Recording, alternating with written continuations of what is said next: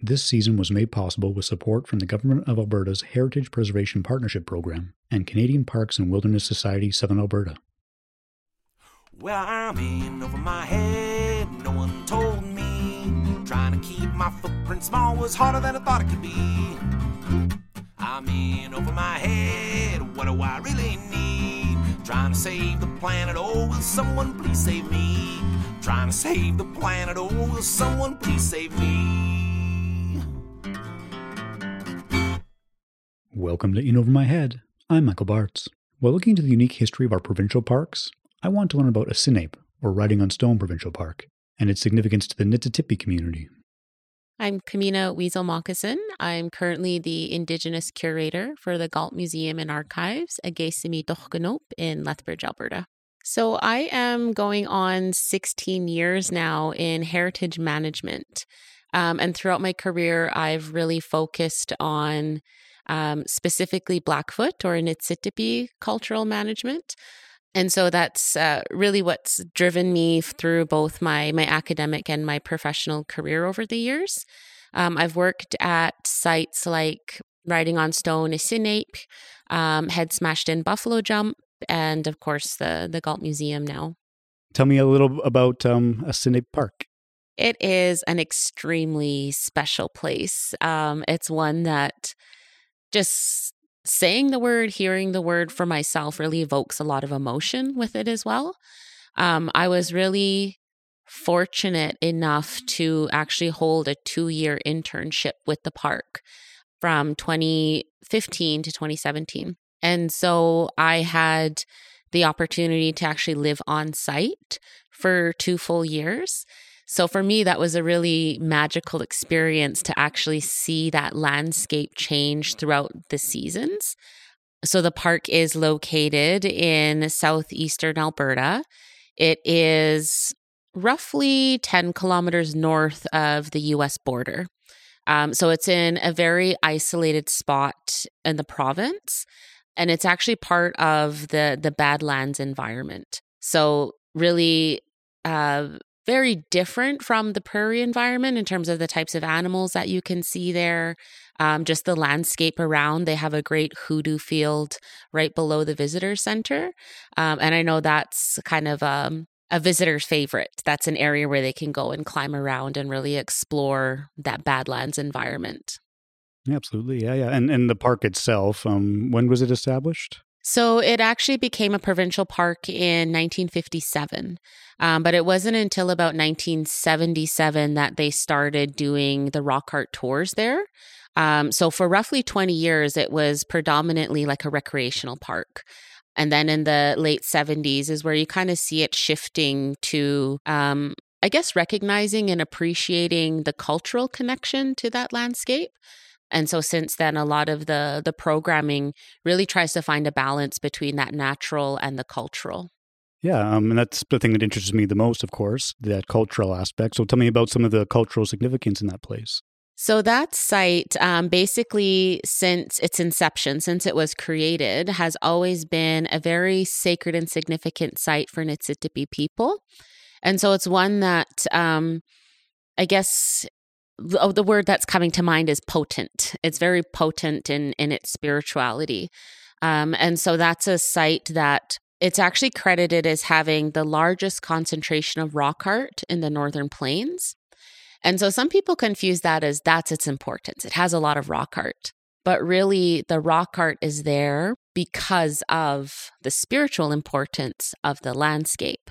So there's a lot of really amazing, interesting oral traditions about the landscape, why it is the way it is. And what I kind of strive for in my career, bridging Niitsítapi culture with archaeology, anthropology, which is my profession in academia. And so the way that I had always seen those stories is that they were complementary. They very do much support each other. Historically, they've been seen as mutually exclusive, or, here's the scientific way of how this formation came to be. And then there's this interesting little story that the natives used to tell. But really, when you listen to the stories, they are explaining digiographical processes that science is also explaining. So that's kind of where my passion runs in terms of my career and that site. Yeah, absolutely. Yeah. Tell me more about that, about some of the spiritual side and the stories and things like that. Well, as I had mentioned, it's very potent in that area with the landscape. So the only way I feel that I could do that justice is to share some of the stories. So one of my favorite ones is about what a lot of people know as the Sweetgrass Hills. So that's actually a mistranslation. It should actually be the Sweet Pine Hills. So for those who maybe a little bit unfamiliar with geography, they are formations that are in northern Montana, and they can be seen from very far distances. And the story for Niitsítapi, we have this character. A lot of people are really familiar with Nápi. Nápi had eventually left the people and kind of wreaked havoc here. And there was another individual who came afterwards. His name was Gatoyes. And Gatoyes means blood clot. But it is also the word that we use for sweet pine. And sweet pine is the plant that you will find growing on what people call the Sweetgrass Hills. So with this character, Gatoyes, you can kind of think of him, I guess, like our Hercules. He went along and he started, ridding this land of bad spirits or, bad people who were not really doing justice to the people in our way of life. So Gatoyes kind of comes along and he cleans up the world for us, makes it a better place for Niitsítapi to live. There's various stories he has, and in the last one, he gets mortally wounded, and he starts walking towards the southwest. And as he walks kind of through the Áísínai'pi area, some of his blood falls on the ground, and then these formations spring up. Now, when you look at the geography, there was a crack that happened in the Earth's crust, and so magma had flowed up from the core, and it bubbled up under the surface, and it created these large mounds. And that lava eventually stopped flowing and it cooled. And over time, the sandstone on the top eroded away. And so what's left is these glacial erratics that we can see now. So when I started learning the geography of it, and I looked at that process, and I thought, if we think of magma as the blood of Earth, it flowed up and then it cooled, it clotted like a blood clot. So that's one example of, the various stories of that place that, again, I feel really is supported through science and through geography. Yeah, and I find that really interesting how you're connecting the geology with some of those stories. That's really cool. Do you have any other stories you could share? Yeah, so there's another one that's about the hoodoo formations that you would find there. So for the Niitsítapi, we refer to those as matapiks, which means the people or the beings.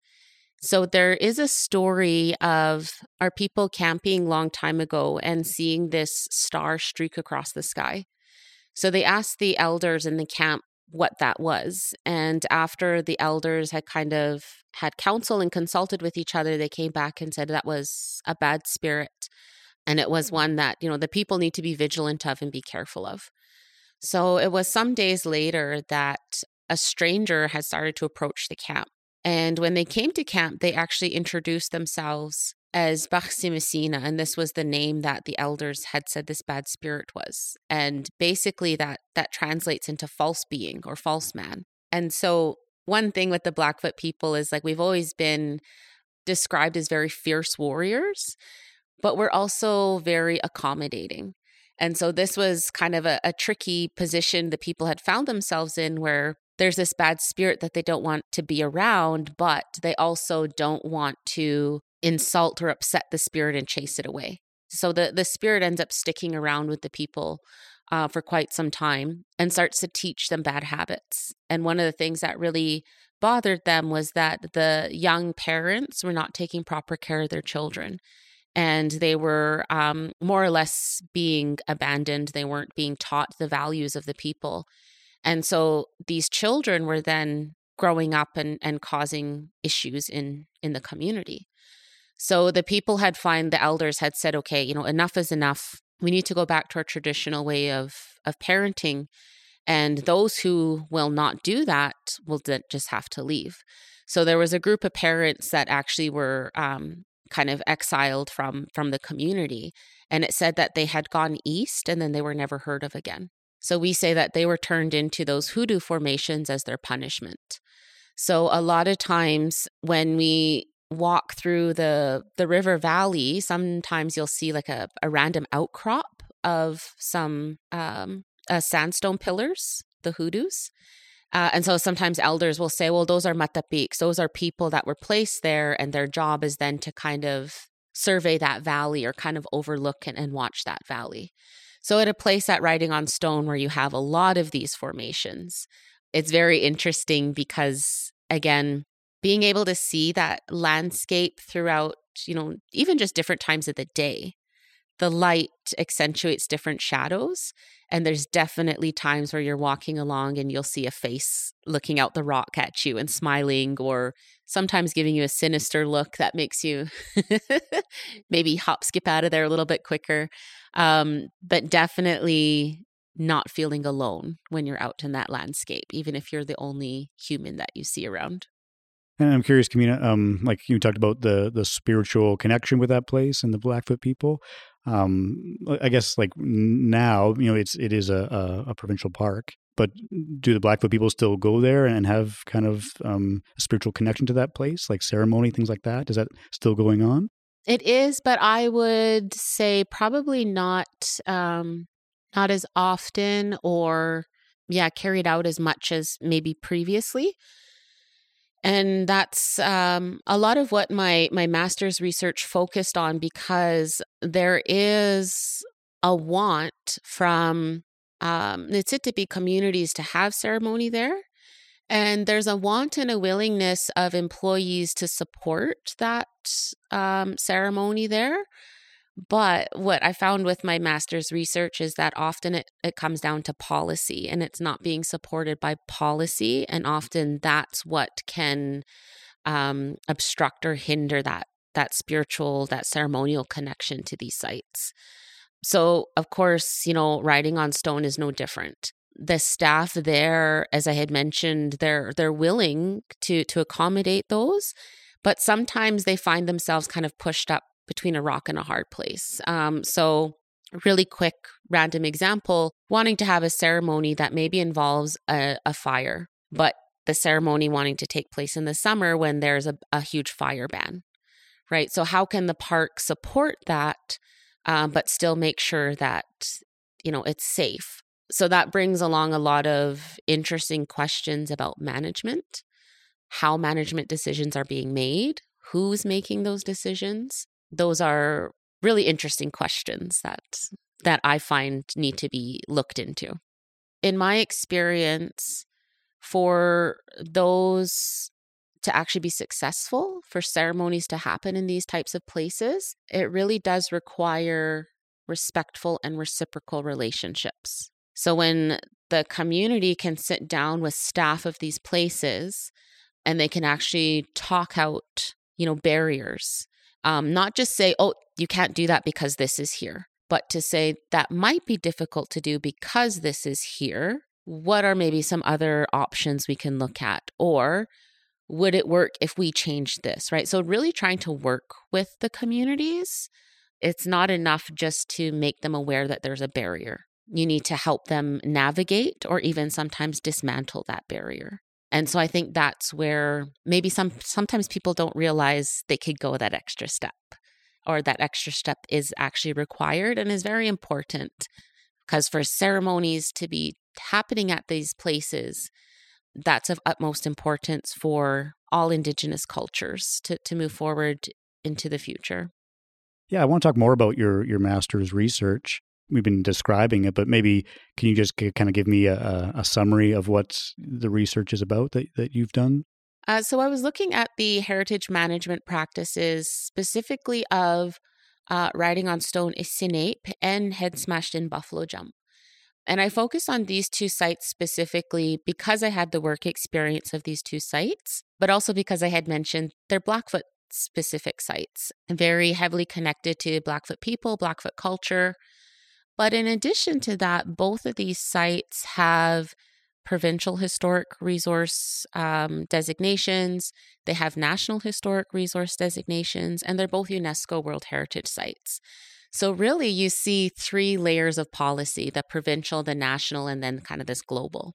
And so again, with my research, what I was really interested in was looking at if they have all these layers of really what is colonial policy, deciding how to manage that site. Does that align with Blackfoot cultural values of how that site should be managed? So it was really kind of taking a critical look at the policies and, again, comparing those or holding them up to the Niitsítapi cultural values.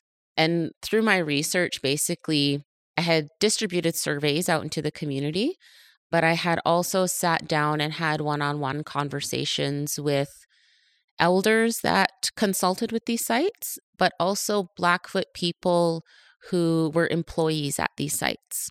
So I was really interested in their perceptions of how Blackfoot culture was being managed and how it was being communicated to the public, and whether they ever felt, I guess, conflict with what they were raised with as cultural values and how our culture should be managed and how our culture should be educated to the public. So that was a big focus of the research. And so if you can recall, like, what were some of the thoughts and impressions from the people that you interviewed? Did they feel like their values were aligning? It was honestly really hit or miss. So I'll try to just kind of focus specifically on Áísínai'pi, since that's the topic for the conversation here. Employees spanned over, I believe, about 15 years. About 15 years, of employment. And so the experiences, it was interesting. They really varied, but then there were a lot of commonalities.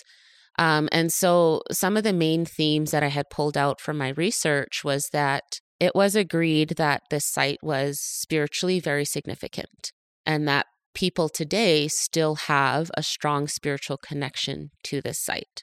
Another theme was the values. So again, that there were times where they can see an effort was put towards honoring Niitsítapi values, but maybe the actions fell a little short, and that certain values were being focused on that they felt maybe shouldn't have been. So a really quick example, kind of this value of like monetary gain.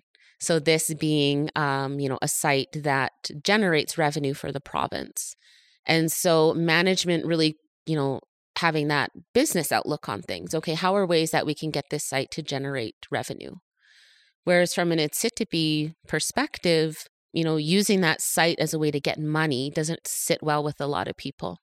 Another one of the themes was that there was conflicts. And this was an interesting one because it wasn't just interpersonal conflicts. So conflicts, between coworkers or, between Native and non-Native people.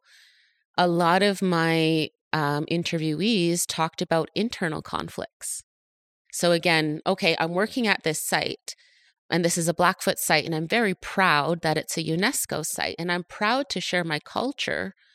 And then all of a sudden feeling like, oh, but I'm doing this for money. I'm being paid. Am I being paid to pay a part? Am I being genuine in what I'm doing on a day-to-day? So that was very interesting to me that our people experience that internal conflict. In all the experiences that were communicated to me and in looking back on my own experiences, I feel like that internal conflict occurred when we were being asked to do something or perform in a way that wasn't on our terms. And I think that's key. Again, in this specific context, this goes for any Indigenous culture, but for this specific context, to have Blackfoot people working at a Blackfoot site, communicating Blackfoot culture, it should be decided on their terms. It shouldn't be a colonial policy or a non-Native person telling them, tell this story or, do your job in this, perform in this way. And so I think that's where a lot of that internal conflict really got turned on for people. For me, that says that we need to have Blackfoot people in those management positions. And that's not being done at a lot of provincial parks, right, that are generate revenue. A lot of times, if they are hiring Indigenous peoples, it is seasonal positions, or it's a position that they really have no mobility to move upwards. Kind of like these boots on the ground positions, grunt positions, and not really having any real decision-making powers. And so that's, again, where I see, okay, here's an issue, people having internal conflict, and that comes from them having to perform or, do their jobs in ways that are not on their terms. So to fix that issue, okay, we need to get people in those positions who can make those decisions, that know that cultural background, that can make decisions tethered to those cultural values, and making sure that that's their compass. Yeah, no, that makes sense. That feels like a positive thing. Absolutely, yeah. Do you feel like we're making progress towards that more Indigenous people are having more of those leadership roles, or not quite yet? Yes and no. I think that there's, again, a lot of interest, and definitely people who are behind that and support that. My experience in the past almost 10 years is that there's a lot of support to start up Indigenous positions. There's very little in the way of sustaining those positions. So a lot of the positions that I've held, including my current one, has always been this position for 2 years with the possibility of extension. And that is just the reality of Indigenous careers right now. There's a lot of grants and money to start up these positions, money to support them for 2 years. But past that, what is there to sustain those positions? And so again, that's kind of where my mind starts to go in terms of like, okay, so here's a problem that needs to get fixed. How can this be fixed now? Yeah. Was there anything else you wanted to talk about around heritage management and Áísínai'pi or other provincial park areas in the province? Yeah. So I feel like the key things from my master's research is really pointing out the differences in terms of cultural understandings of heritage.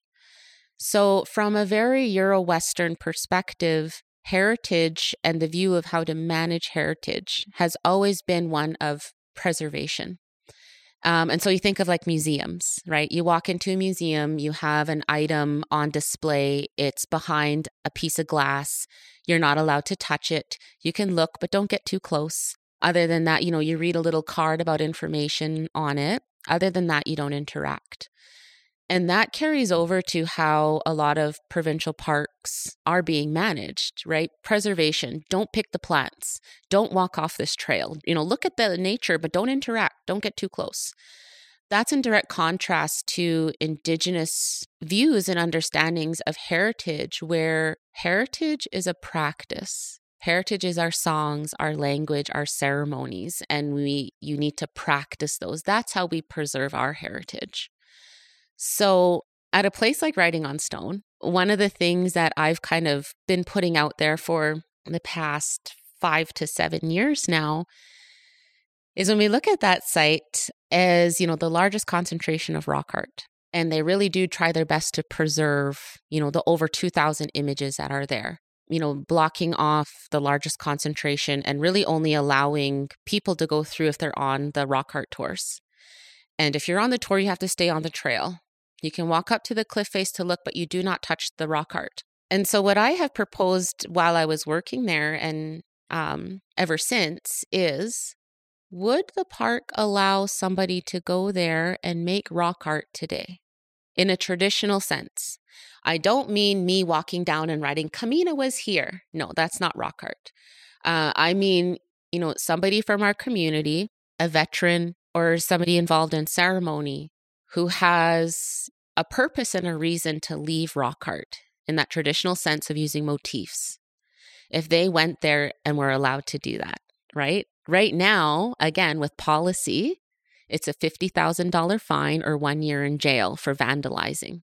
But we look at, is it better to preserve rock art that is already there? or should we be looking at preserving the making of rock art? So that's just kind of something that I've been putting out in the universe over the past few years. I find it to be a really interesting topic. It's something that I've said that I would love to see for that to happen. I don't ever expect myself to be able to go and do that. But in my lifetime, if I can hear that a Niitsítapi was able to go to Áísínai'pi and leave rock art, well, I'm getting emotional just thinking about it right now. And Camina, that makes me think about, what people could do. And, the way that you describe your vision of, let's say, what Áísínai'pi could be like, to me, that's really compelling and that's really amazing that it could perhaps maybe be that way one day. Do you have any ideas on maybe what people could do to make your vision a reality? I think the biggest thing that all Indigenous communities really need is support.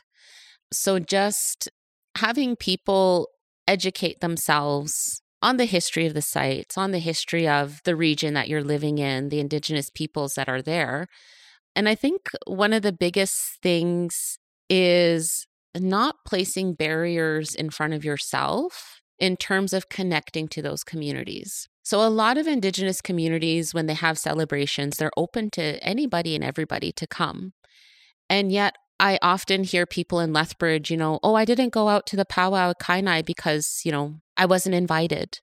It's like, well, it's not, a ceremony, yes. A ceremony, you should be invited by somebody. But, an event like the Indian Day celebration or a rodeo or a powwow, connecting with people in that community so that then you have a true sense of what that community wants and what they need. And then you know how best to support that community to get what they want or to get what they need. But for a lot of people, I think also like writing letters to our minister, right? And letting them know that this is something that you feel needs to be supported. That ceremony, that spiritual connection, access to these sacred, significant sites for Indigenous peoples. I think people in our government need to know that that is something that it's not just important to Indigenous peoples. It should actually, really, it's something that should be important to humanity, right? Because one thing people don't realize is for Blackfoot people to work at these sites, to tell Blackfoot history and culture in our way, that is a human right of self-determination. And for so long, our people have been denied that. It's 2024. I don't think we should be denied that much longer, any longer. Yeah, I am curious, what got you interested in heritage management and doing the work that you do? So when I was growing up, going through school, I did all of my primary school on reserve. And there was a huge disconnect from what I was learning at home from my parents, in the community and in the school with elders, versus what I was reading in the textbooks in school. And I would, talk to my parents about this. And, one of the things they would tell me is, well, basically that book was written by a Napikwan, by a white person. They're not going to know or understand what it is to be Niitsítapi. But as I got older, I realized how many textbooks were incorrect about our way of life, about our values, our culture. And so it was something that as I was growing up, going through secondary, trying to think, what am I going to do with my life after going into university? And I thought I need to find a profession where I can rewrite history. And I went into archaeology and then anthropology, which is, my master's is anthropology. So yeah, that's, I guess, one way I see my career is going through it and trying to rewrite history from the Niitsítapi perspective. And do you feel like you're making progress with that work? Sometimes. Definitely I have days where I feel like, oh yes. Finally, on Remembering Alberta Parks, I squeeze in a bonus conversation with one small business owner who is inspiring others to connect to the outdoors in a big way. The whole idea of me starting Uplift from the beginning was, yes, to connect people to the outdoors, help people feel confident in the outdoors, but also to start rebuilding some of these historical things that have happened on our landscape. In Over My Head's Remembering Alberta Parks was produced by Michael Bartz, with production assistance from Shinichi Hara. Special thanks to all the guests who gave generously of their time and expertise. I'm trying to save the planet, oh, will someone please save me?